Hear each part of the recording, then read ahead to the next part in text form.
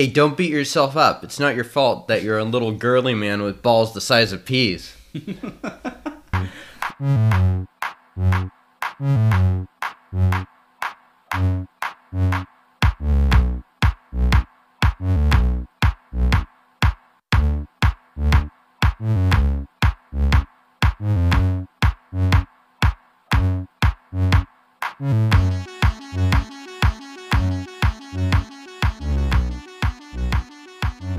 Welcome That's pretty funny. to the Category 3 podcast, where I am here live in the flesh with my good friend Meet Shah. How are you doing, Meet? Hey, I'm doing well, and I'm super excited and a little bit terrified. There you go. Yeah. Yeah. So today we are going to be doing a Korean horror film that we watched together actually 4 or 5 years ago, The That's Wailing. right. And yeah, it was October. We're recording this a little bit later, but I wanted to maybe bring on a good time for a horror film, which I know you're not like the biggest horror film fan, so kind of a... I'm not, like, I know that South Korean films are famous for certain kinds of horror films, Mhm. and I haven't seen any of them. Like, back when Grudge and all those movies were famous in the US, like, I imagine Grudge is like the US remake. So that's Japanese, Korean. actually. Oh, Yeah. okay. So, All right. yeah. So there we go. I'm just not familiar with horror films in general. Yeah. That just shows my ignorance right there. Yeah, I mean, Korea certainly does have a handful of horror films that have kind of taken a hold in the U.S. And interestingly, this film was released kind of at the same time as one that's maybe the most popular or towards the most popular films, sort of South Korean horrors internationally, A Train to Busan. Have you seen that film? A Train to Busan? No, I haven't. Okay. It's kind of like a zombie film, and the Interesting. premise is basically like they get on a train from Seoul to Busan, which is kind of just like going across the country. Uh-huh. And in that time, there's like a zombie outbreak, basically. And so it's far more of like a hour and a half, hour and 40 minutes, like zombie flick, very tight structure compared to this film. But came out the same time as this movie. So it's Wow. kind of interesting, just the differences between these two productions. Uh-huh. So anyways, before we get a little too sidetracked there. So The Wailing. This is a very complicated movie. Here is the very short synopsis I grabbed from Wikipedia. Suspicion leads to hysteria when rural villagers link a series of brutal murders to the arrival of a mysterious stranger. Yeah. How's that as far as a synopsis? That's quite good. Like, it tells me that, like, no one is safe, And, hysteria is very true. It goes pretty crazy, and it dials up to 11 pretty quickly in the movie. And so, Right. Hysteria is probably a really great word to describe this. What are your thoughts on this? Yeah, I mean, this is a hard movie to Yeah. like synopsize like that. Yeah. So I agree. This kind of leaves a lot of mysteriousness to it. It's not inaccurate at all. But yeah, I mean, you're right. This film has a lot of stuff going on with it. It's like almost. I've seen other people make this comparison, but it's like a bunch of different types of horror films going at the same time. It's like it's an Exorcist movie. There's a fucking zombie at some point. Like, is it like just a supernatural like devil horror movie, or is it like a serial killer movie because people are doing it? Could it be a virus movie? It could be all of these things, and it's just sort of wrapped up into this thing where it's like I don't know what it is. I mean, I know it's a supernatural horror, but that's not terribly descriptive on its own either. That's true. Would you say that there's and I wasn't really aware of this until recently, and so when we watched it the first time, but would you say there's a race component involved in here? Because the stranger's supposed to be Japanese too, right? And so, and the South Korean Japanese relations have been tense for reasons I am not very well knowledgeable about, obviously, but... Yeah, Korea and Japan have just historically had a lot of issues, as is the case of like a lot of those neighboring countries. Korea, Japan, China. Korea has basically like been occupied by Japan until like the end of World War II, Wow. and by China. So like there's not they're both at this point, South Korea and Japan are like liberal democracies, so on paper allies, but they certainly have plenty of squabbles. They're both also very homogenous countries, Korea and Japan. So mostly it's like Japan is like 99% Japanese. There's very few immigrants and stuff that go there. And Korea is similar. There's not a lot of like people that will like in the we're here in the U.S. and it's like we're a very diverse society with people coming from all around the globe to come here, and both of those societies are there. So there's like a natural xenophobia, and it certainly is part of that sort of dynamic that I think is pretty important in this film. It's like, is it this Japanese outsider, or are these people in this rural village who are not necessarily going to be like, who if this was in America would definitely be like Trump voters or something like that. It's like, is it like the natural xenophobia that like these sort of like bumpkins are having? And so I mean, I think you're onto something with kind of... Like, as somebody who watched it without that context, I still thought that this was an amazing film. But maybe we should explore whether or not... And I don't know if we necessarily will come to a good conclusion, but I wonder if, like, knowing a little bit more, would you say that this exacerbates the xenophobia, or if it's just, like, you shouldn't really connect the two, or does it actually help... like reduce the xenophobia in the countries, right? So it's interesting. This is a film, or this is a film, I guess. Like the way it's portrayed, and like I feel like it's trying to make some sort of commentary about xenophobia, but then like the ending totally subverts that expectation too. Yeah. So I don't know. Yeah. Or maybe we just don't discuss this because it's a very loaded topic. It is a very loaded topic. We can touch on it briefly, I think, but. Yeah, I mean, I think I remember reading some sort of a piece when this came out and how I was kind of disappointed that in the end, the foreigner and the Japanese person did turn out to be the devil.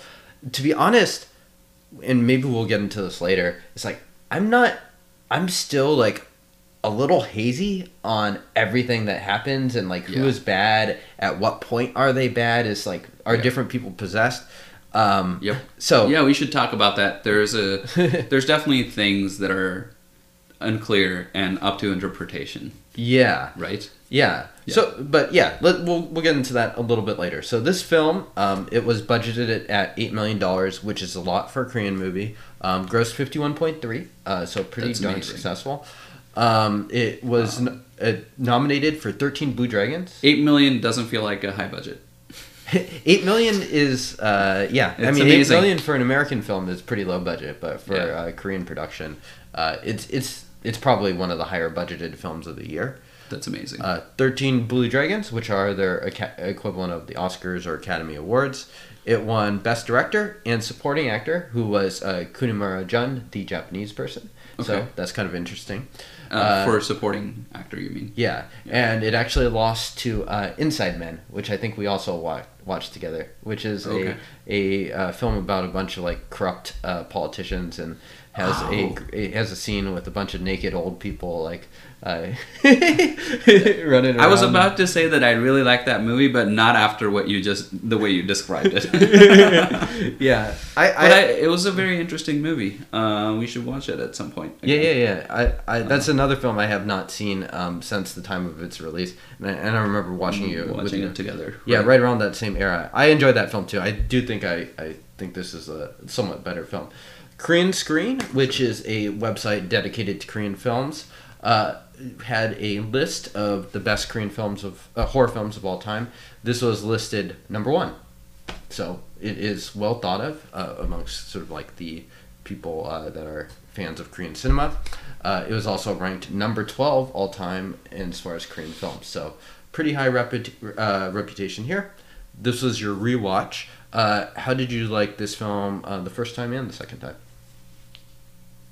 I really liked it both times, and it terrified me despite knowing what was going to happen the second time.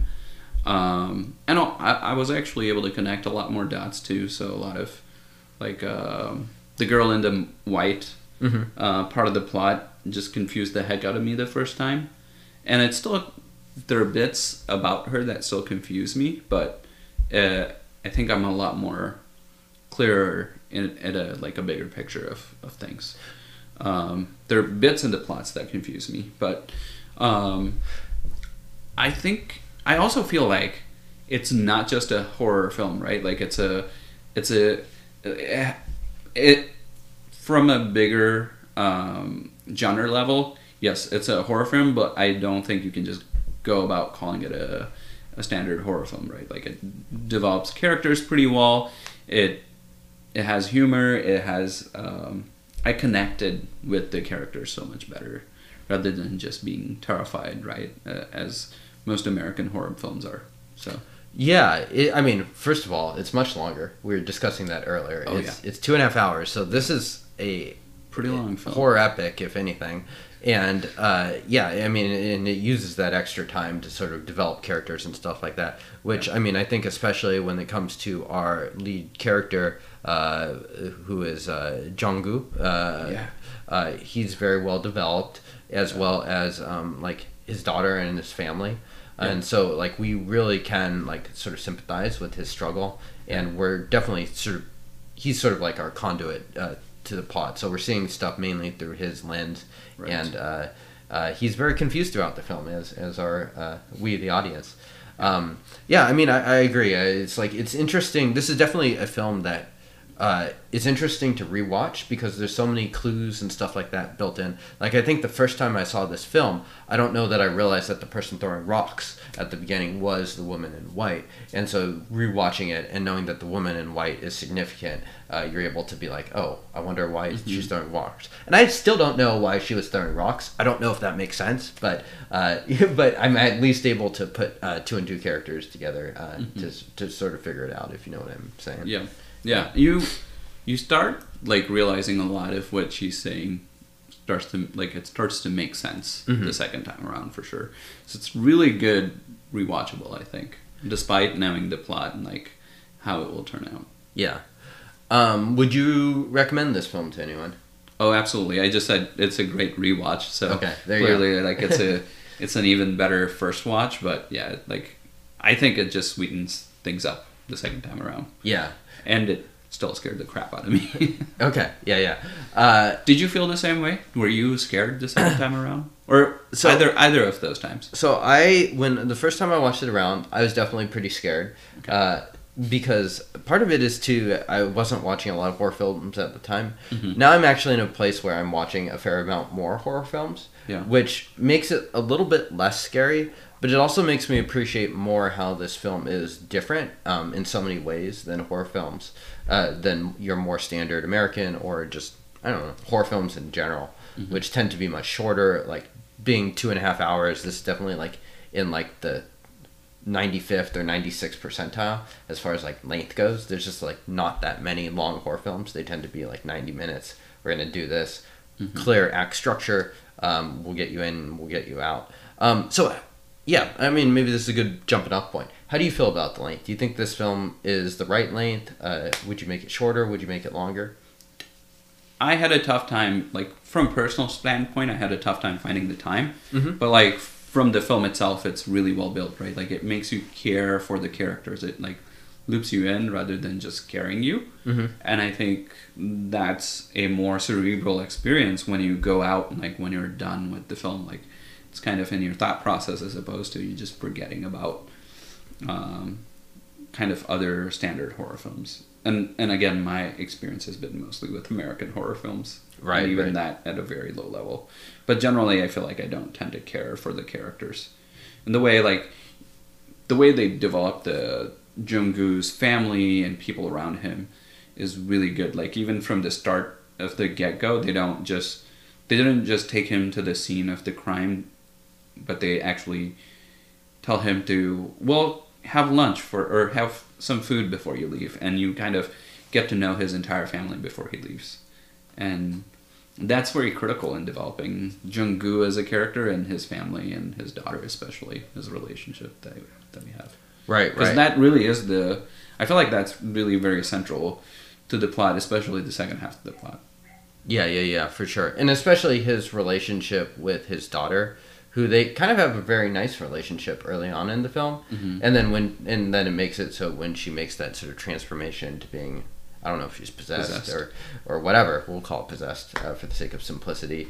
It makes it more sad and like poignant when she's like, we immediately know something's wrong because you just see her like eating all the fish, which apparently she doesn't even like, and she's just and she starts swearing and stuff like that, which is something that we've seen before in horror movies. That's like what happens in like The Exorcist, right? Yeah, it's like Regan, the daughter there. She starts like she basically becomes very unhinged and stuff like that. And so we see something similar in this, but it also makes it kind of sad because we do have sort of like that before and after, which is really a sweet relationship, and then it takes a very dark turn.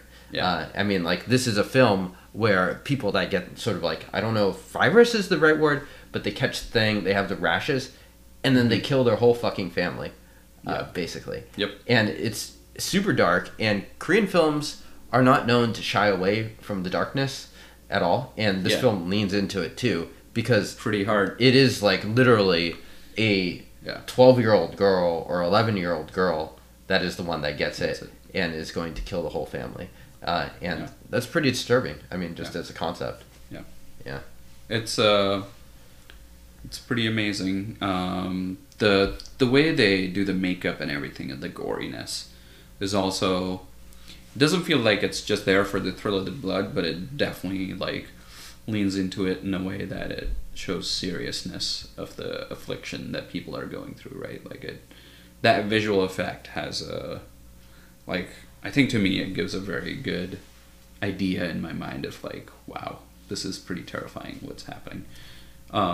That's it. Like, yeah, just kind of closing out the original question. I think the length is, given that I am at a place in my life, it's tough, but I think the length is perfect, and I think it's very well worth it in the way they develop the story.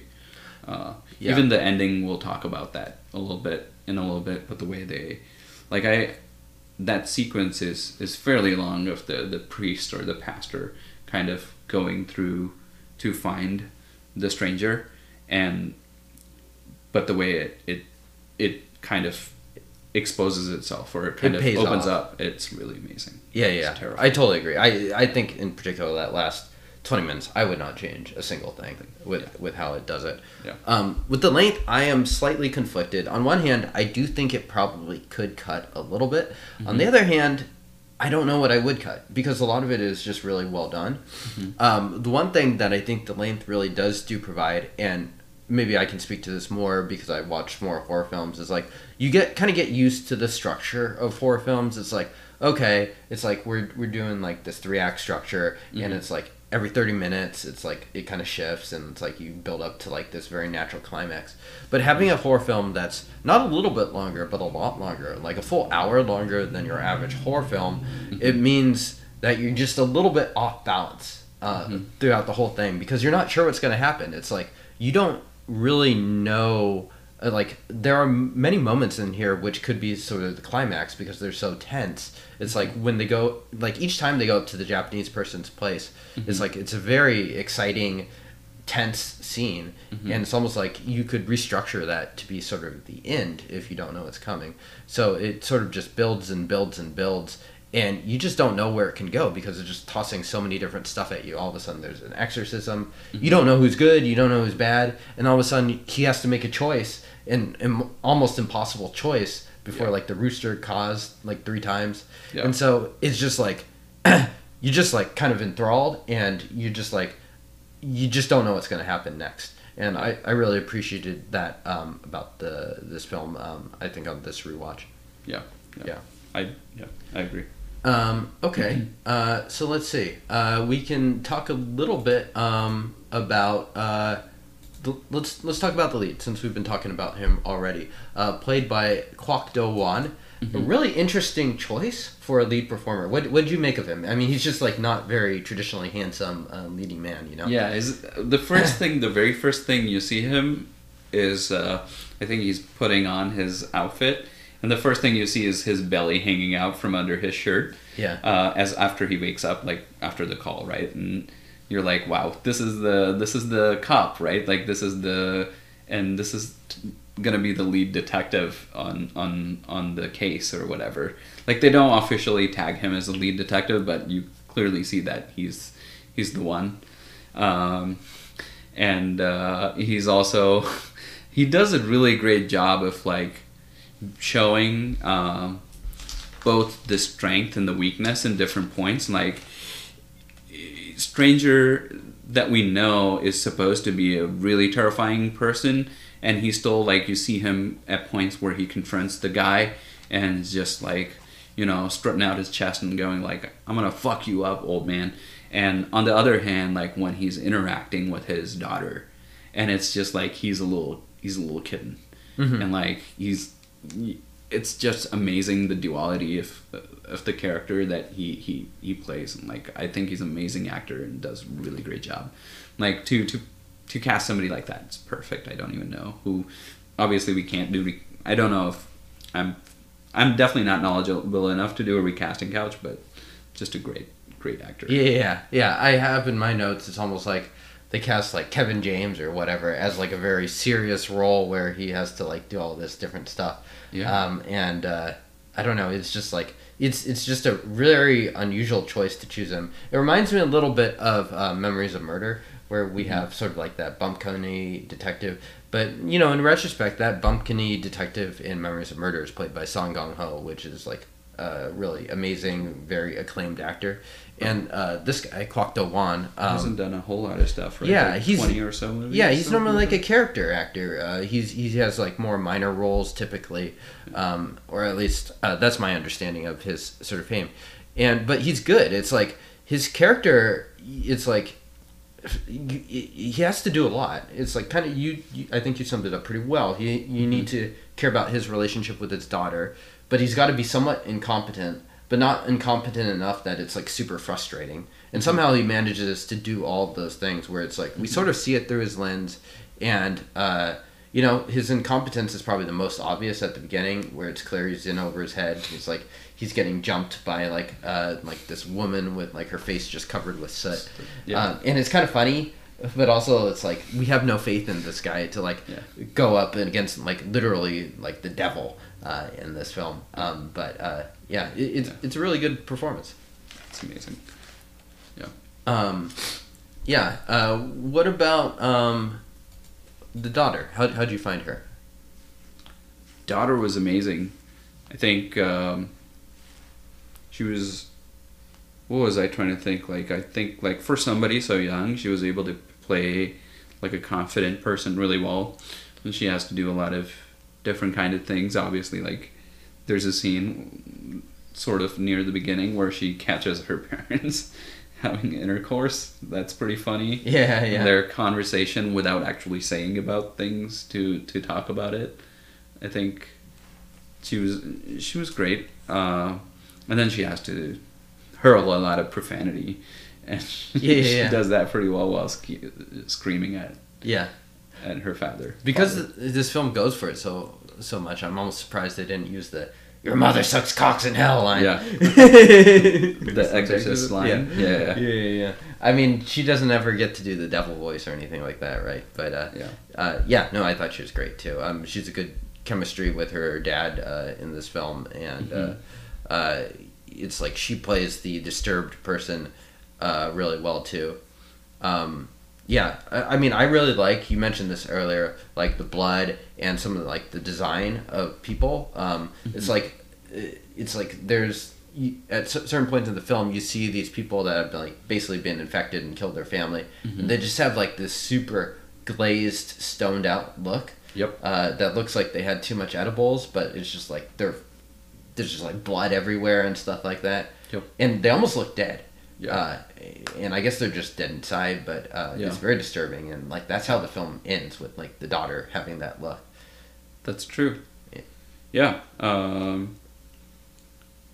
They almost show like she's gonna die, but then even that part's pretty intense, right? Like we're right in the middle where they're doing the exorcism, and she's just screaming out, and the way she's able to even play that bit, how with like screaming, it can come kind of easy being mad at somebody, and then like I think like being like obviously they're good acting bits, but like the physicality that she shows as she goes through the really, really horrifying like possession or whatever is even more, I think, amazing that she plays so well. Yeah, yeah. No, that's a great scene to highlight too, because that's sort of like a different scene. And actually, I think that scene, it's probably between that scene and the finale that are like my favorites of the film. Right. That film, that's the point where I'm starting to get like a little tired of the way the plot is going. And so having like the Exorcist in there and like literally just like bring this insane visceral energy to the plot sort of invigorates it. So maybe it's a good time to talk about the exorcism scene, because yeah, I really like this scene. Do you have any thoughts on exorcism scene? Let's see, I can sort of describe it if you want. I mean, yeah, I watched it just yesterday, so I know. Like we see the scene cutting back and forth between two different places, and I think so. What I also had to read up on this a little bit, but it seems like the director on purpose made it seem like those things are related, but they're not quite. And but what did you think about it, actually? Oh, I didn't read that, so I'm curious to hear what you have to say after I say this. But I mean, I really liked it. I thought that, so it's cross-cutting. There's a lot going on. We're cross-cutting between like the Exorcist and the girl, and so it seems like what he's doing is working. Although we can call that into question later, and like getting rid of like the possession of her. We see the Japanese person. And there's like this series of Cantonese films, Hong Kong films in like the 80s, where they like all have altars, and they're like having an altar off where they're doing something very similar to this, and they're basically like trying to beat each other at like this like basically magic battle. And so something similar is going on here, where everyone's killing chickens, they're like killing goats and stuff. There's like lots of drumming going on. It almost has like this feeling of like this crazy rural rave of like exorcist stuff. And it's like there's like just drum beats, and we're also even cross-cutting to the woman in white, who seems to be up to something that we're not really sure what at that point, but she seems to be paying attention to the Japanese man in particular, and so she comes at the very end, right? Or do they show her throughout? They show her throughout. It's not a lot, really? but they do show her throughout. But yeah, she especially comes at the end, and the scene is set up at the beginning where the shaman basically saying, yeah, this is going to be tough, just don't interrupt me or things could get worse. Right. And so you're like, okay, don't interrupt her.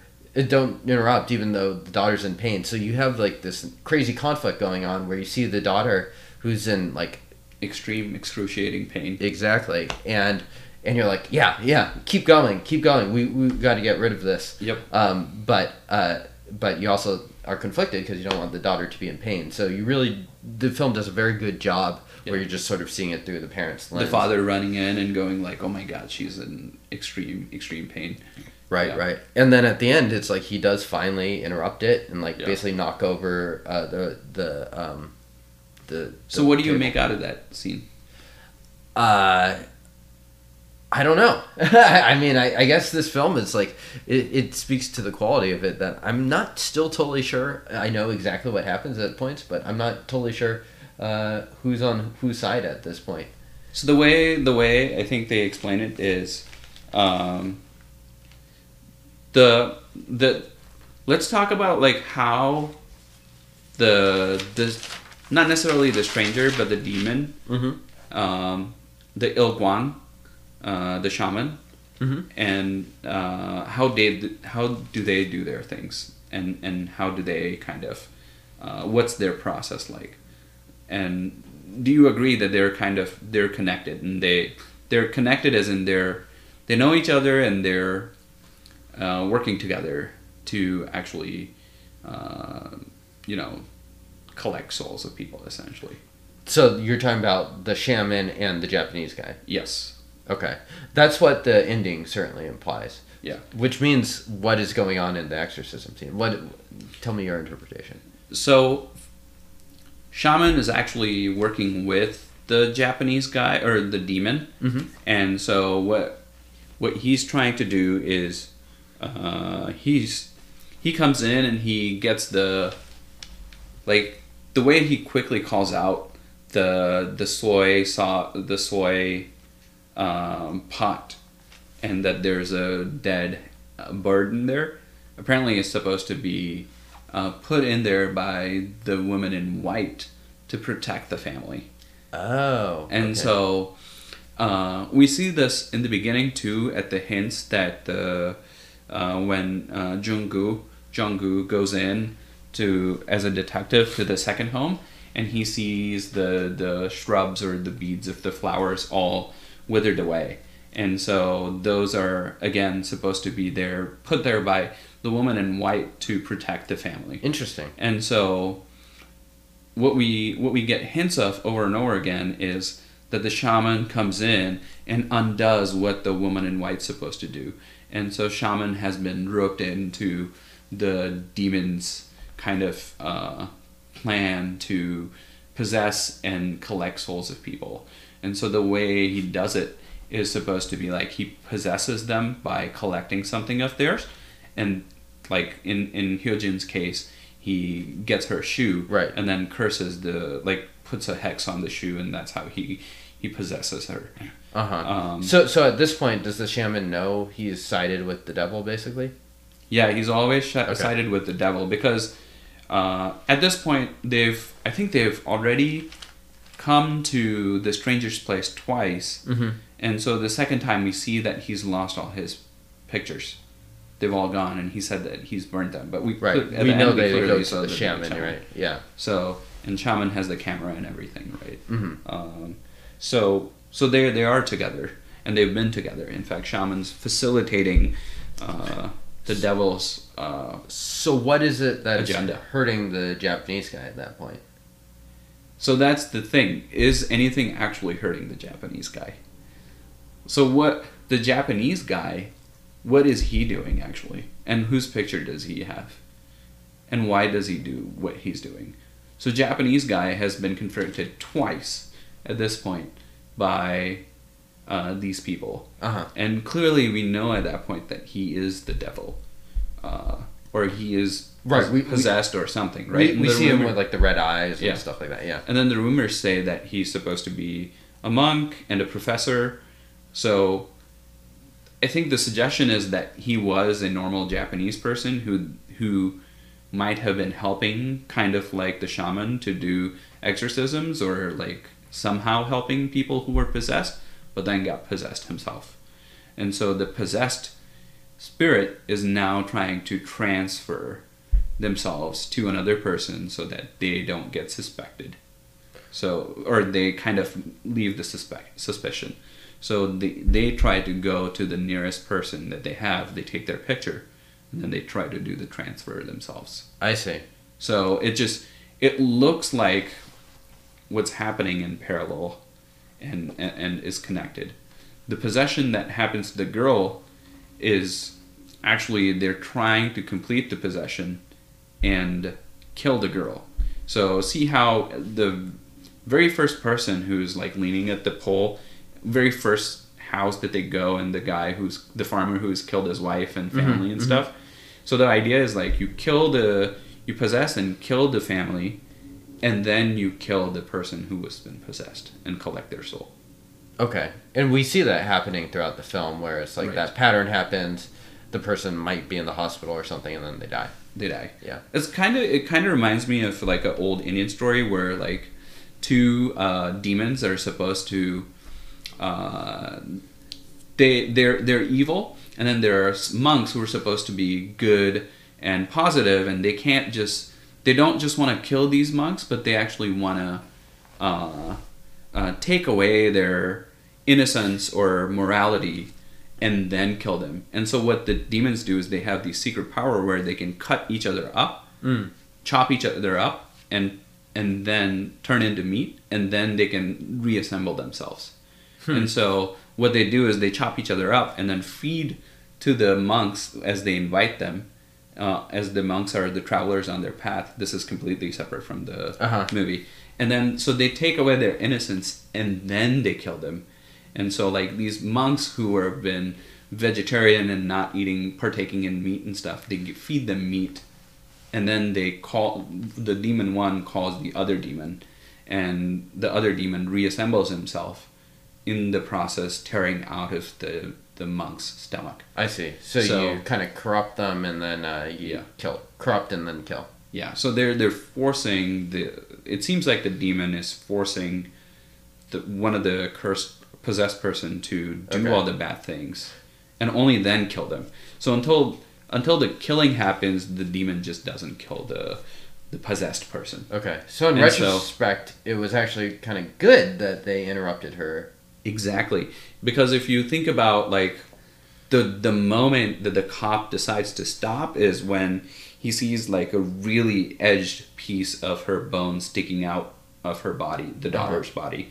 And so he sees the exact same sign when he sees the very first person dying in the hospital. I see. So he was actually wise there. Yeah. Interesting. Yeah. Huh. So like that makes sense actually. Yeah. Yeah. So it was very interesting. And like I wasn't able to connect the dots the first time. And even the second time it made sense, but I had to kind of research and like it's spelled out very well on the internet. Yeah. And so like it helps. So just letting you know, I killed a pigeon and put it in your basement. Pigeons are okay. It's your protection. I don't think you still realize it's the chickens that are bad. Doesn't matter white or black.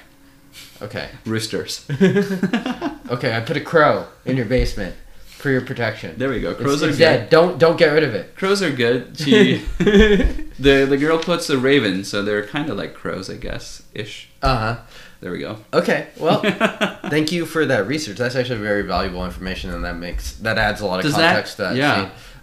And yeah, it kind of shows you also how well thought out some of this stuff is. Yeah, so it's a really on purpose misdirection by the director, and like that's what really confuses you, right? Like the moment, like I in my first watch was like, oh man, I'm with Shaman. The way he like instantly figures out everything, the confidence they show, is amazing. But then they gradually make him weirder and weirder, right? Like he just instantly gets naked, half naked in front of the father, and then like, and then he does like his ritual.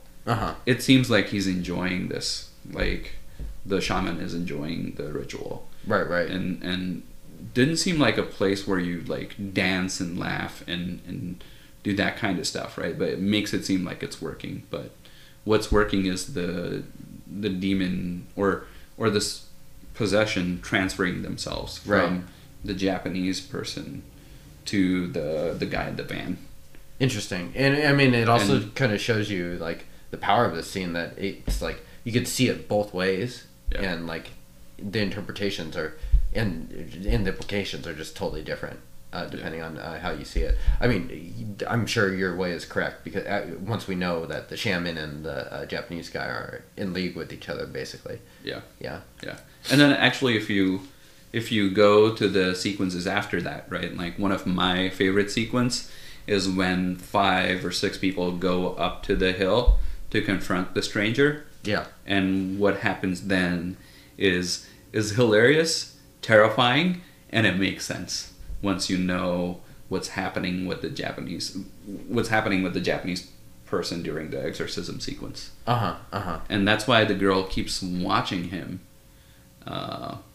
because the girl in white kind of realizes like he's not the devil during that period. So he becomes unpossessed and then repossessed at the end. So that's the repossession part is what just is never clear. And so we can talk more about that and my confusion there. Okay, because it doesn't actually show that part, so it'd have to have happened off screen or something like that. So he becomes unpossessed during that ritual then, the exorcism. That's my take, because you see the whole sequence after that, and you see like the Japanese person, the stranger, is terrified. He's instead of like standing his ground as he does in the first 2 sequences, even as the cop Jung-gu kills the dog. Yeah. He doesn't stand his ground. He actually starts running. Then he hides, and then he even cries after they kind of walk away. The Japanese guy. Yeah. The stranger cries. And also it's like they talk about like what the father's sin was at the end. and the sin was like killing an innocent person, which would have been like the Japanese guy there. Yep. And so, yeah, maybe it's when he gets killed that he gets repossessed or something like that. That's my guess. But they never explain why does the Japanese person, the stranger, fall, and why is the woman in white standing there overlooking. So that's another, I think, on purpose misdirection, which makes you not sure whether she's good or bad in the first viewing, at least. Makes sense. Okay. Sorry for spelling it out so well. I hope our users know that this is going to be spoilers filled. Too late. They're screwed. Okay. Well, let's use this as a chance also to talk about so the shaman played by Hwang Jung-min. What did you think of that performance? I mean, all performances were great. He does a good job of being he does a good job of being like a confident guy right from the beginning, but then gradually goes weird and I would say unreliable. Right. Yeah. And then he also runs away. He tries to drive away in his car. He gets crapped on. Yeah. By locusts. Yeah. What were your thoughts of his performance? And I liked it a lot. And he is actually the most famous performer, I believe, on this. So he's kind of like, even though he's not playing the lead, Hwang Jung-min, he is the lead in usually most films, and he probably would have been like, if you just looked at the cast list, you probably would have assumed that he is like the leading character here. Except he doesn't show up until halfway through the film, basically. Exactly. So but if you just knew the cast and nothing else, you would probably assume that you're going to be following him throughout most of the film. Yeah. Much more of your traditional like handsome, thinner leading man type compared to our actual lead. So yeah, and I think he's good. He does a good job with like the physical aspects of it.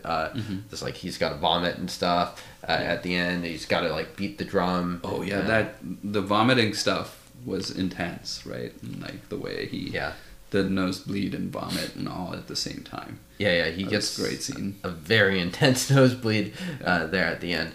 So yeah, I really I thought his performance was good, and I thought like that sort of exorcism scene is the thing that sort of like glues me back to the screen, and like the film keeps up that intensity because you just think about each scene after that, and it's like a banger after banger. Whereas like then they go up to the Japanese guy's place, and it's that scene we're talking about, and it's not that far off from the conclusion. So for me, it really tears me back into it too. If you think about it too, the three acts of this film, I saw it put this way. The first act is like more of like the humor. We're getting introduced to the setting. We have like his buddy cop who disappears for most of the film, who we find out later was also possessed and kills his family. Second act was like the exorcism. Third act, it's more of like the demon play where we go to the conclusion and stuff like that, and it fills it out. How did you feel about these three? Were there some that worked better for you than others on this rewatch? Or do you think they're all pretty great? I think they all worked really well, I think. I would not... This movie would not be the same without either of the acts missing, right? And I don't know if I have more to say. Now that I read it, the way you've placed it, it totally makes sense, but that's probably not how I saw the movie. And just because there's so much going on throughout the movie, but this totally makes sense. What are your thoughts and what about the acts? Yeah, I mean, I think I kind of agree with you. It's a little more muddled than your normal movie where you can maybe like break those down a little bit easier. And I think that's one of the things I like about the film is it just sort of keeps you off balance throughout. But for me, at least, the second and the third act I found to be a little more... they resonated with me just a little bit more this time. And maybe that's because I kind of knew what was coming in the first act and stuff like that. But right when you get the shaman coming in, it really like amps up the energy. And like by the time you get to that third act, it's just like so tense moment after tense moment. And it's like this is a very this film is pretty relentless Yeah. in how it does it. So, Yeah. I actually like the first act. I'm kind of opposite than you, and I like the first act more, and I like the humor in the first act a lot more, and just how Jung-goo kind of gets to show his like meek side or his weird side, and still like, you know, get people to kind of care for him. The way he just has these weird dreams and wakes up all shaking, or where his daughter, like the father-daughter relationship that we see and stuff. Second and third act are amazing. They keep you on the edge of the seat the whole time. Especially if we consider that the visiting up on the mountains the third time with 5 or 6 people and actually instead of the stranger they get the zombie. It was, I think I found that a little bit funny, but then it goes intense pretty quick as the 5 people or 6 people are just so completely out of their depth in trying to tackle this just one really horribly afflicted zombie, and chaos ensues. It's pretty amazing. Yeah, each time they go up to the Japanese person's stuff, it's like shit does not go well. It goes crazy. It gets crazier and crazier. Yeah. I really like that scene too. Each time they go to the Japanese person's, I'm like, all right, buckle in. Yeah. It's like you don't know what's gonna happen. Yeah. Is it like this the time they get attacked by the dog, or is it this time? Okay, well that's fair enough. I think the reason the first act maybe was a little bit less is just because I kind of knew what had happened. This being like the 3rd or 4th time I've seen it, so I was a little more familiar with it. I think it's very well done, completely necessary to have that act and that information there to have a enjoyable movie. But how'd you like? This will probably be the last performer we talk about. The Japanese, played by Jun Kunimura, who is I don't know if you recognized him, but he's a Yakuza boss in Kill Bill. He's also in a bunch of Japanese films. I haven't watched Kill Bill as well as properly, and so I didn't know he was in Kill Bill. He was in a recent movie that I watched called Kate on Netflix. Oh, yeah, he was. I saw that too, yeah. He was also a Yakuza boss. I think seems like a very prolific actor. I think he does a great job. He's amazing. He's badass. Like throughout obviously it seems like they do some CGI stuff with him, like I think so. Moving around and stuff. But overall, man, he is terrifying. At the end, the way he just like pulls his arm out of the sack or whatever he's covering his body with, and like to show the priest. Oh my God, I'm terrified. Even before he like transforms himself into the devil. So. He speaks very little dialogue.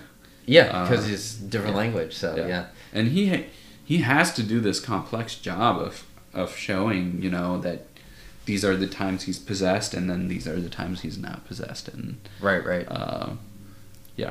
It's very interesting. Yeah.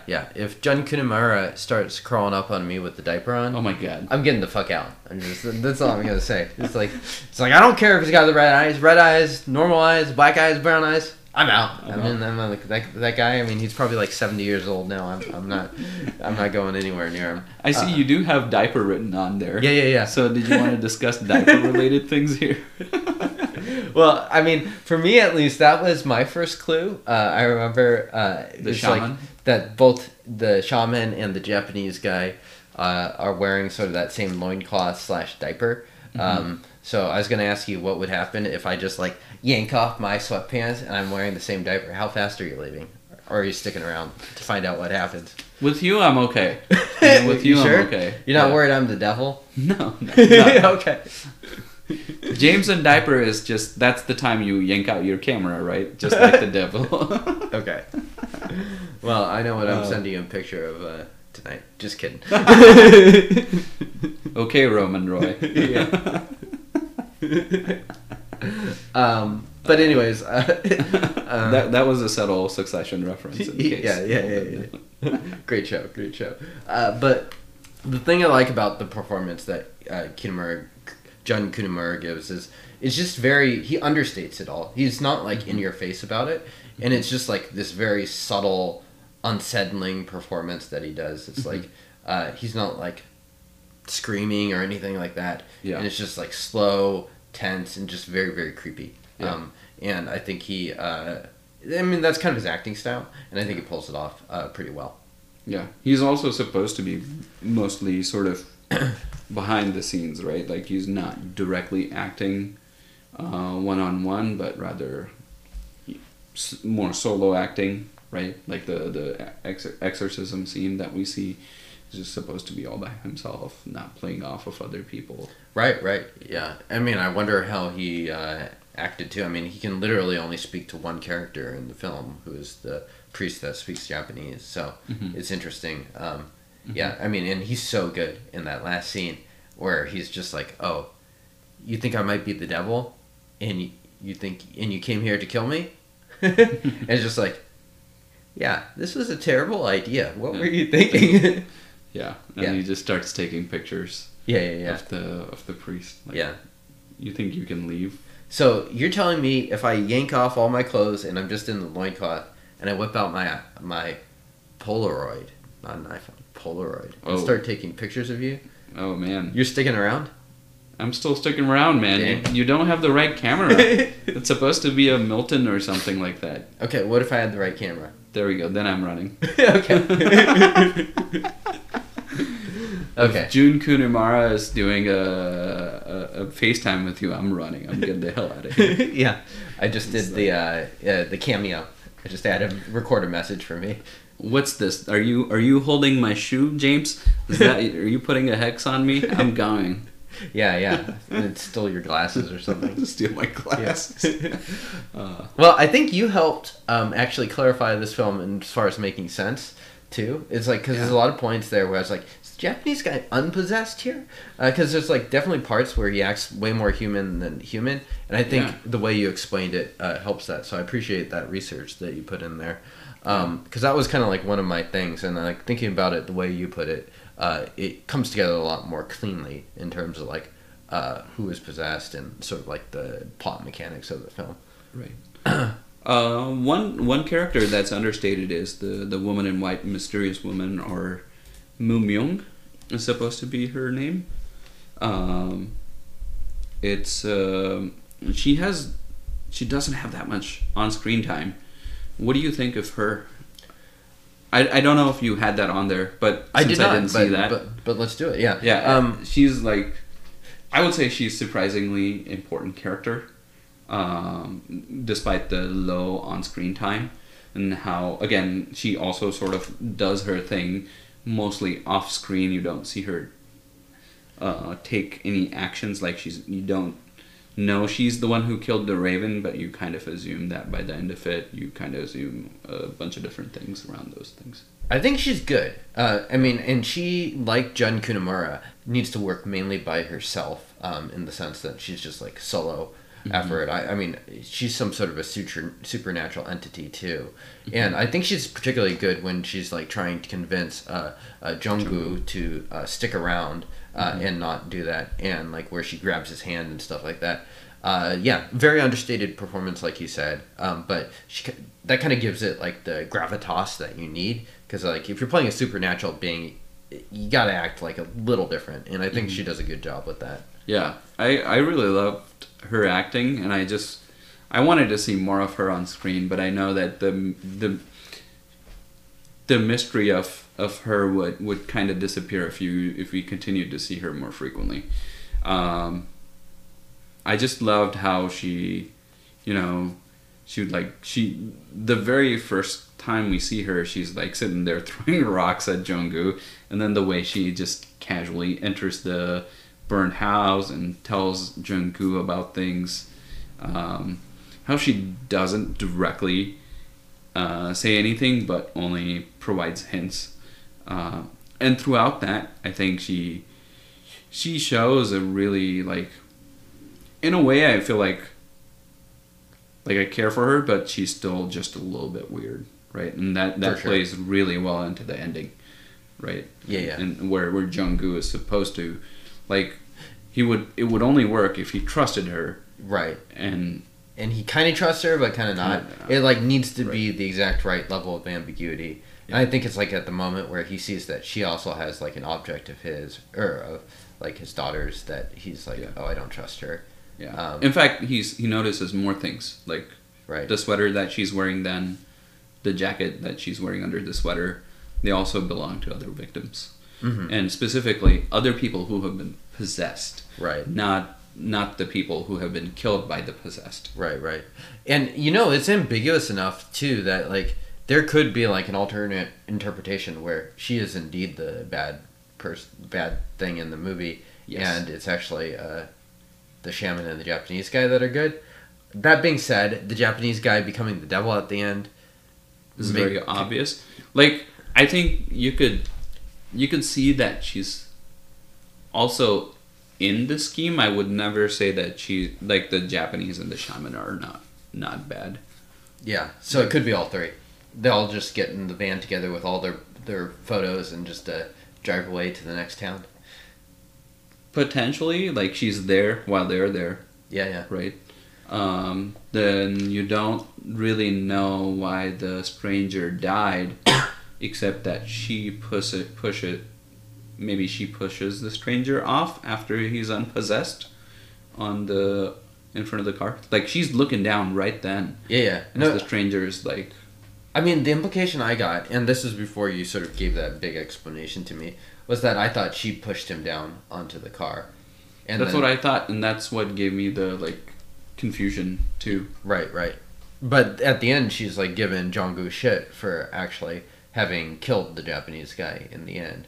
Right. And so, I don't know. It's ambiguous, because you don't see her push Kunimura off. It's just implied. Yeah. So, I think maybe we're just supposed to assume that she keeps chasing him to try to console him or help him out. Like, she understands him, but the guy falls off the cliff. But yeah, unfortunately, the area, the way it's structured, right? Like, you go from jungle to suddenly a cliff on the highway, and that added a little bit more to the confusion, which is probably a good thing, so that it doesn't just obviously play out for you. Yeah, and honestly, it's like, if you have not figured out by now, this film, if you like everything spelled out to a T, this is very intentionally ambiguous. Yeah. It like is not trying to spell it out exactly what happens. And I think that's part of the appeal for at least me on this film, is the fact that it is like, it gives you this like very unsettling feeling, even if you don't totally understand absolutely everything going on. But I think that's by design, that you don't understand everything going on. Yeah. Yeah. And people, you can have different interpretations than I do. This is just how I saw it. Yeah, you just have the correct one. So, yeah, I also wanted to real quickly touch on just the look of the film, which I was also a big fan of. Cinematographer Hong Kyung-po, who has done a few different films. The Wailing, obviously. Snowpiercer is another one he did. He also did Parasite most recently, so he has lensed a lot of pretty high quality Korean films. Yeah. Yeah. What did you think of kind of the look and feel of the film? It was amazing. It was beautiful. The way they show the town, and you know the name of the town's supposed to be Gokseong, right? And so the actual title of the film is supposed to be Gokseong. In South Korea. So it's the city or the town they're in. Okay, interesting. Yeah. Apparently, this is the town that Na Hong-jin, the director, spent his childhood in, or some parts of his childhood in. Yeah. And his grandmother lived there, apparently. Hope it's not a true story. It's not, but there's some relation. We can go into that, or we can just ignore that. I don't know a whole lot either. But I thought it was amazing the way they captured the town, and like I felt like the way it's like raining at times, but it's so beautiful and green. And Gokseong is supposed to mean whale. Okay. So there's like a duality in the title too, and or the additional meaning in the title too. I see. Interesting.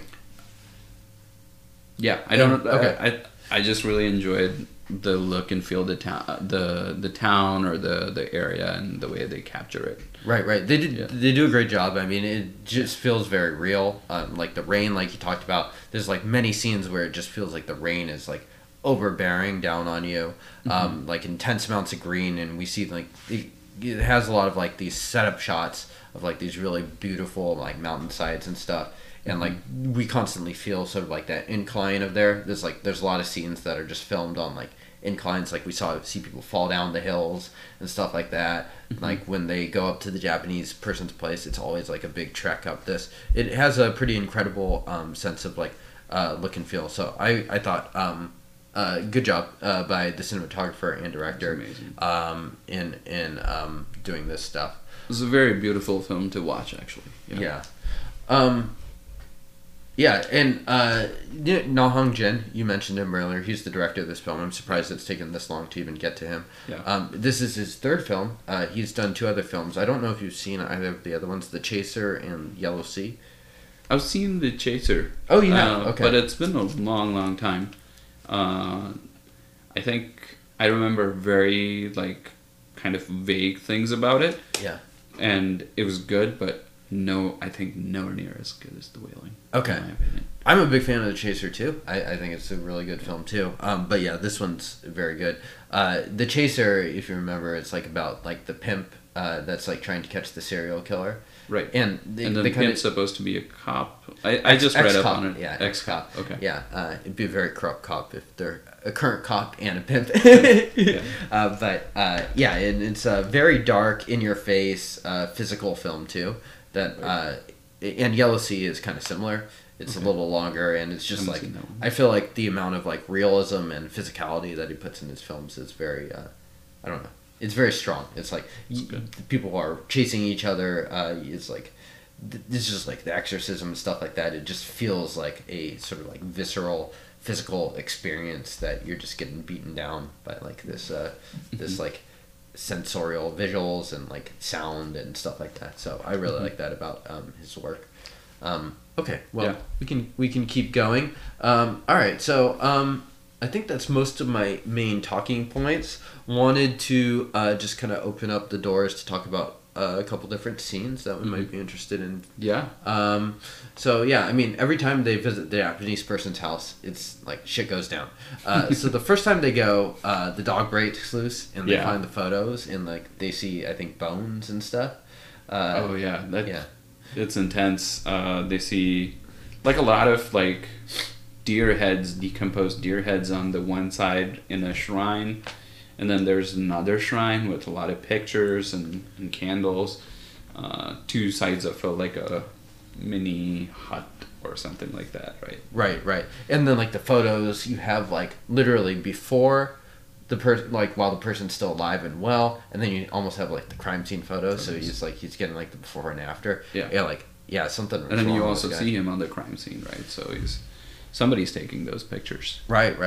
We don't see him taking the picture necessarily, but yeah. Yeah, and so meanwhile, while we're discovering all this too, there's like multiple things going on because like the dog is also breaking loose at the same time, and it's like a very nasty looking dog. Like I would not want to be attacked by that dog, and it just like attacks. Who does it attack initially? The priest, right? Yeah. The priest and Jung-gu, they're both out there, and then they both jump back in, and Jung-gu's partner is in the room, and he is looking at those pictures, and just like terrified. Yeah, he's just he doesn't even give heed to the dog barking and attacking them the whole time. Yeah. So how'd you like that scene? It was a good scene. It was a really good scene. I think all these scenes, like you said, there's a lot of physicality that you talked about with the director. Lots of action, but very like all these scenes show how just inadequate these cops or these people are, and how real these people are, right? And they're not like these perfect badass killers, and yet simple people. They're just very inadequate. And that I think that adds to the intensity. It does, for sure. They're terrified while they're still confronting the Japanese person. Yeah. It's like in comparison. I watched The Exorcist recently again, and I don't know if you've seen The Exorcist. I saw it as a kid, as a 12-year-old kid, and I am terrified for life, so I'll never watch it again. Okay, it's not. I mean, it won't be as scary if you ever watch it. But anyways, it's like so. Like you think about the characters there, and it's like American films. We like to show very competent people, and it's like The Exorcist has like Father Marin, who is like he's done exorcisms before and stuff like that. In this film, they're just way over their head the whole time. I mean, like honestly, like a soul cop from like the big city would probably be over their head too. I mean, they're against the frickin' devil maybe in this film, but like these are not even close to a soul cop. These people are very over the head, but somehow you still care. I mean, it's like you're not just like making fun of them the whole time. True. The next time they go to the Japanese house, somehow the dog gets even worse, and like Jong-gu ends up killing the dog, and it's like kind of this weird scene because like killing a dog is like one of like the no-nos in films. Like you're not supposed to do it. Like Anchorman, they killed the dog originally in the original cut, and people hated it, and then they just got rid of the dog kill, and people were way more okay with it. Anchorman, the comedy movie? Yeah, the Will Ferrell movie. Oh, really? So killing dog is like a no-no in a movie. Right. You're not supposed to do it because people hate it. People really... Yeah. People don't like it when you kill other people. People don't like it when you kill children, but people really don't like it when you kill the dogs. So, this film, they kill the dog. But it's the devil's dog. It's true. It is the devil's dog, and it's very much self-defense, the way that the dog does die. But it does give you like this weird feeling of like kind of sadness, where you're just like you don't see it happen, but you just like look at like the Japanese guys and sort of blank expression and stuff. Yeah, and it's kind of sad. You definitely feel like something much worse is going to happen. Yeah, and it does happen. The Japanese guy then kills a goat. Yeah, and hangs it in front of Jong-gu's house. Yeah, losers, animals in this. Well, everyone loses in this film in a way. It's implied that the Japanese guy or the stranger kills the goat, but somebody kills a goat and puts it in front of their house. It would make more sense because like that's pre-shaman too, so we haven't even seen the shaman at that point. Yep, that's the trigger to bring the shaman on screen. Yeah, I mean, I like that scene too. I think probably my favorite scene where they go up to Japanese person is the one we were talking about earlier, where there are like 5 of them and they come up and we get the zombie attack and stuff like that. The exorcism, we kind of already talked about that, so we can skip beyond that. Yeah. And then the vigilante scene where they just basically go up and they're gonna fuck up the Japanese guy. Basically, I think their intent is to kill him. It's like a really interesting scene because you're conflicted because you don't really want to root for vigilantes, but at the same time, you really get it. It's like these people are trying to do what they can to protect their families. In particular, Jong-gu, who's really trying to protect his daughter. And it's like, what can he think of to do? And it's like, now that the exorcism is failed, is like, this is like the only thing he can do. And we have a reasonable doubt that the stranger is a bad person. Like, somehow he's negative, right? He's either the devil or he's possessed or something. Except something's up with him. Yeah. Yeah. And except like the exorcism scene is not, you're not sure what's happening, right? You can piece it together afterwards, but if you're watching it first time, you don't know what's happening, and so you're like, what the heck happened here? And then instead of the vigilantes running into the stranger, they run into the person in the van who was also possessed before, who's basically been reanimated as a zombie. Yeah, and he is just, he won't die. Yeah, oh man, it was amazing the amount of things they throw at him. They hit him with a big rock on his head. It's like a rake in his head. There's a rake in his head. They hit him with a shovel. Yeah. Oh my god, nothing kills the guy. He bites off someone's cheek. The priest, he bites off the priest's cheek. Okay. While priest is like, hey man, you can't do this, and just like, oh my god. Yeah. The priest actually just gets fucked every single time. Priest gets screwed over every single time. He's like, the first time, the second time he gets attacked by the dog.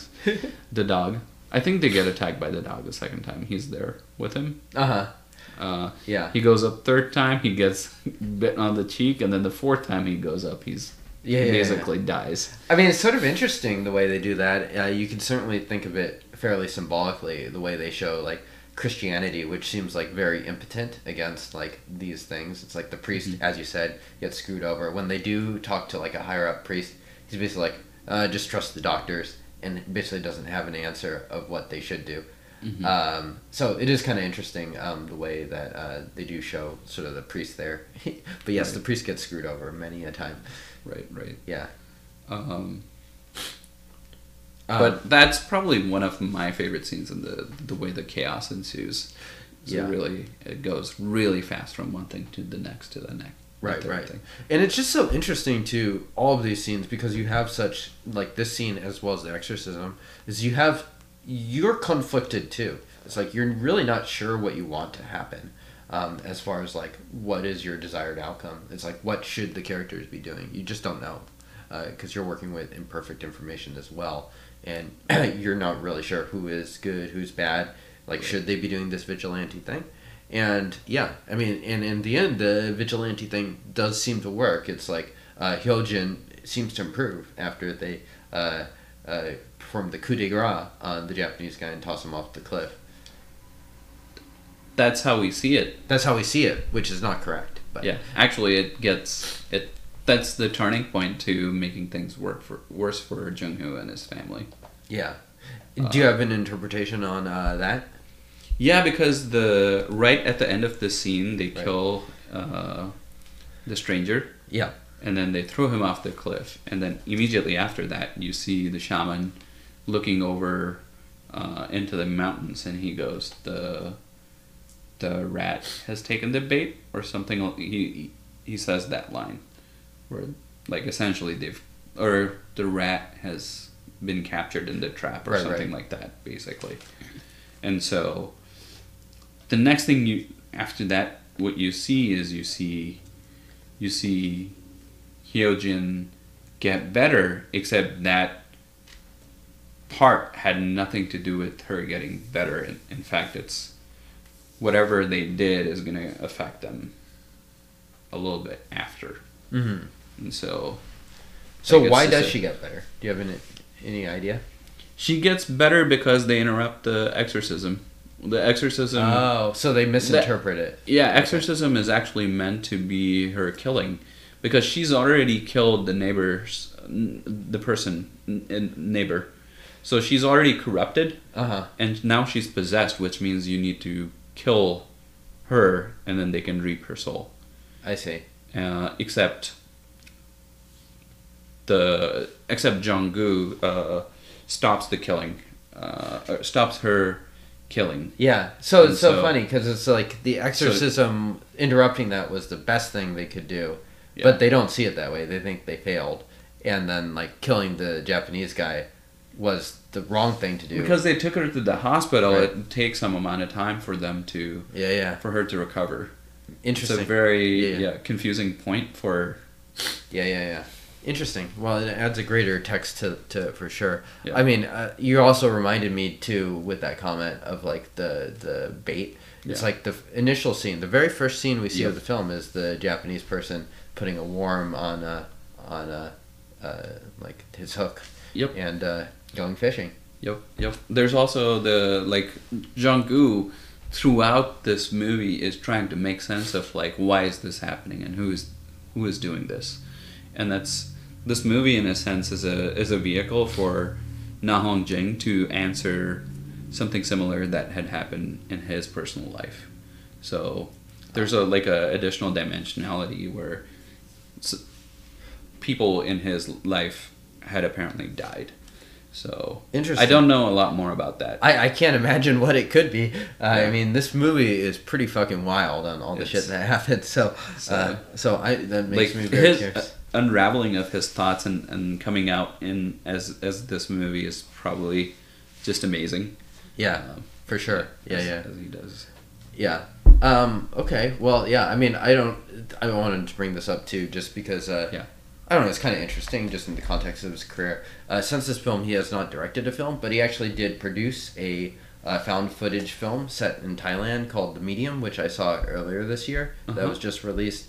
And it's similarly kind of based off of a lot of like rituals and stuff like that. It's done kind of in like that found footage style. So he didn't direct this, but he did produce it. It's kind of it's a good movie. I don't think it's as good as The Wailing in terms of like atmosphere and stuff like that. But there's a lot of like rituals and darkness, and it tends to be a very bleak film too, on stuff going on. So definitely worth checking out if you like sort of like these rural set thrillers. Yeah. Okay. Definitely looks intense. The atmosphere is dark. Yeah. Based on and I'm looking at the pictures on IMDb for the media. And you can almost see like the visual link too, can't you? From just like the poster, it's like rain and like this heavily wooded area. Yep. But set in Thailand, so it feels somewhat different, at least as far as that stuff goes. All right. And then the last scene, which we've touched on, I don't know if we've totally covered, is the finale and how he's like given this like really impossible choice. Between basically trusting the woman in white and just not going back to his home where she has supposedly set a trap, or she tells him she set a trap, or listening to the shaman who he has on the phone that's saying, don't listen to her, you need to go back to your home right now. Right. And it makes me think of all the things that you've said throughout our conversation and how you would totally perceive that the woman in white is not the good, but rather she's tricking him. And like if I were the father, I think I'm very emotional, and I would have definitely done what Jung-gu did and be in a really bad place. Like your daughter would have killed you. Probably. and the rest of the family. Which I don't have a daughter. But yeah. I don't know. Like I think, what would you have done if you were in that spot? It's such an impossible decision. Yeah. I don't know. I mean, like, at that time, you're like, I'm like, trust the woman in white, trust the woman in white. Yeah. So my natural inclination is to trust the woman in white, but I don't know. I mean, it's a really impossible choice. So you'd have made the right choice then. Yeah. Nice. I guess that you would have made the right choice. I always think of you as very analytical, and I'm very emotional. I don't know. My guess would have been that you would have made the right choice. Well, who knows? I hope I don't have to ever make that choice. That's also true. Yeah. That's a tough choice that Jung-gu is dealt. So what's your choice for a favorite scene? I'm guessing the time they go up to the Japanese house with the 5 of them. The third time, yeah, where they encounter. That's my most favorite scene. Okay. How about you? I'm gonna go Exorcism. I think that scene's really good, and I just like it. It just sort of like kind of halfway through the film is just like beats you over the head, and you're like, wake the fuck up. You're gonna be paying attention to this film to the end. Yeah. And that scene actually also has a lot of like we talked about. It's very confusing. Like you don't know what to think, what's happening, and so you really have to analyze and think over and over again of that scene to try to make sense of it. Right, for sure. Yeah, I mean, a lot of the scenes really. I mean, like, kind of everything, Exorcism and beyond, you can reinterpret and then reinterpret too once you kind of know who are the goods and the bads. Right. Yeah. I would say a runner-up would be the final exposition. Yeah, it's really good too. Yeah. The pacing of it, the slowness, and still the dread as you find out, like, oh, what the hell, there's another tunnel, and then the priest, like, you're the whole time you're going like, priest, you're fucking insane, just don't go in the tunnel, go home, in fact leave the fucking town, don't ever think about this, leave the fucking country, don't ever come back, change your name, get plastic surgery, and just I mean, this film does like some incredible jobs of just like several things going on at the same time, because it's like that's getting cross-cut with the choice that our lead has to make as far as going home, and just like there's a lot going on. It's just like it holds, and it just makes everything collectively more tense and like the stakes in it. Yeah. All right. Well, that is most of what I have. Winners and losers. I have an obvious loser. This is a joke. The poultry industry. The chickens. The chickens. The chickens are definitely losers. They're used in both the rituals, and I don't know if very many chickens survive there. I think birds in general. Yeah, I think they interrupted the ritual just in time for the goats to be saved, but the chickens, R.I.P. R.I.P. Um, who would be the losers? People in Gokseong. Oh my god. Yeah. Whatever. Although, whatever the in heck real happened. world, I would like if I ever go to South Korea, just for the heck of it, I would want to visit Gokseong now. Yeah, but you'd like have a backup plan. You'd be like, all right, if someone starts convulsing me, Yeah. I'm getting out. I'm going to Gokseong County. You see diapers, you're like, GTFO, man. yeah. You see like a guy walking around in a diaper. You're like, yeah, another loser. Whatever the heck happened to Na Hong Jin. Yeah, the man, like, is surely very conflicted, Yeah. but then is able to find a very creative outlet to show his feelings. Mm-hmm. Yeah. Who would you say are the winners? Or winner? I think anyone who made the film. I mean, I thought, who's the lead actor again? Kwak Do Wan. Yeah. Great job. Pretty much all the performers. I mean, the Mm-hmm. production quality, as we've talked about, is really good too. Like the Mm-hmm. way that people die, the way that like bodily fluids are like blood and stuff is shown. I think it's Mm-hmm. really, really well done. It's just like there's a lot of like craft that went on to making this Mm-hmm. film really effective. And it's like we talk about this film. It's high budget for Korea, but low budget for Hollywood. And I think it holds up really well in like the look and feel of the film. It does. Yeah, I almost agree. I don't know if I have a very different take. I'd want to see... I'd almost want to see Kwak Do Wan as Junggu more. It's weird. Like, I would love to see him in similar characters and portray that more. I would almost like just Junggu's life in like a 12 episode series. You'd watch that? I would watch that. I had a great All right, time. Netflix. There's your idea. Yeah. Like before he died, Yeah. the family dies. And I think you're right. I'm with you on all of it. Like the movie was just fantastic. Yeah. Everyone that's involved in it. yeah. Um, Another winner, whoever is selling the chickens, made some good money. And the devil. Yeah. The winner would be like maybe the horror genre. Like pretty unique For horror sure. film. Yeah. I don't know if I have seen anything like this. I for think horror. it's pretty one of a kind. I mean, it's like Yeah. maybe the closest thing I could think of is like The Exorcist, but Mm-hmm. The Exorcist is a lot less complex as far as stuff going on Mm-hmm. than this film. It's a lot tighter, and you kind of know what the stakes are. This Mhm. film is a puzzle. It's like if Memories of Murder and The Exorcist had a baby. That'd be a very unholy baby. And that's kind of what this film is. It's a very unholy film. It's like it's got like Western religion, it's got Eastern religion, it's got exorcisms. It's got a little bit of everything. It's pretty great. Yeah. All right. Well, Okay. any last words, Mead? I think that just about wraps it up for this category 3. Christianity, what would you think? And like, there's it's interesting that they quote one of the verses from Luke, Mm-hmm. and like there's obvious play at religion, or reference to religion in different religions. I was all very confused. I don't like that xenophobia. It confused me completely. I think the movie is not xenophobic. I think like once you start interpreting that Right.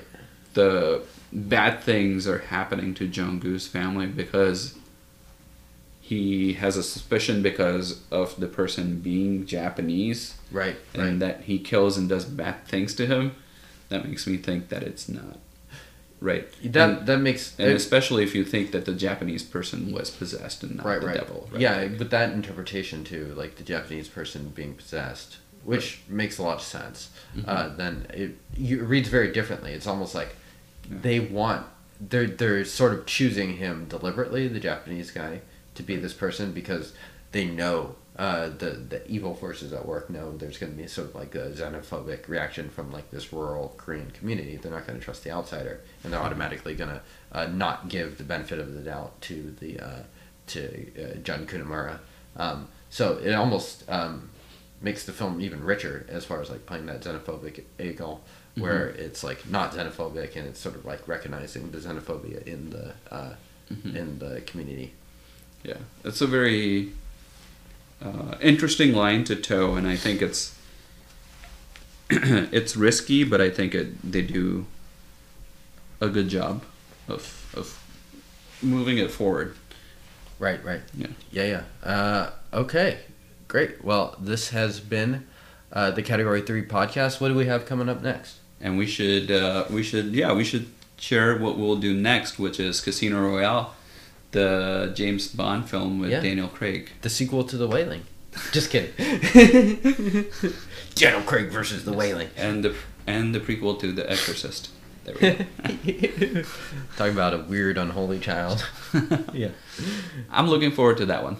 Yeah, me too. Yeah. We'll talk to everyone then. Yeah. Cheerio. Cheerio, mate.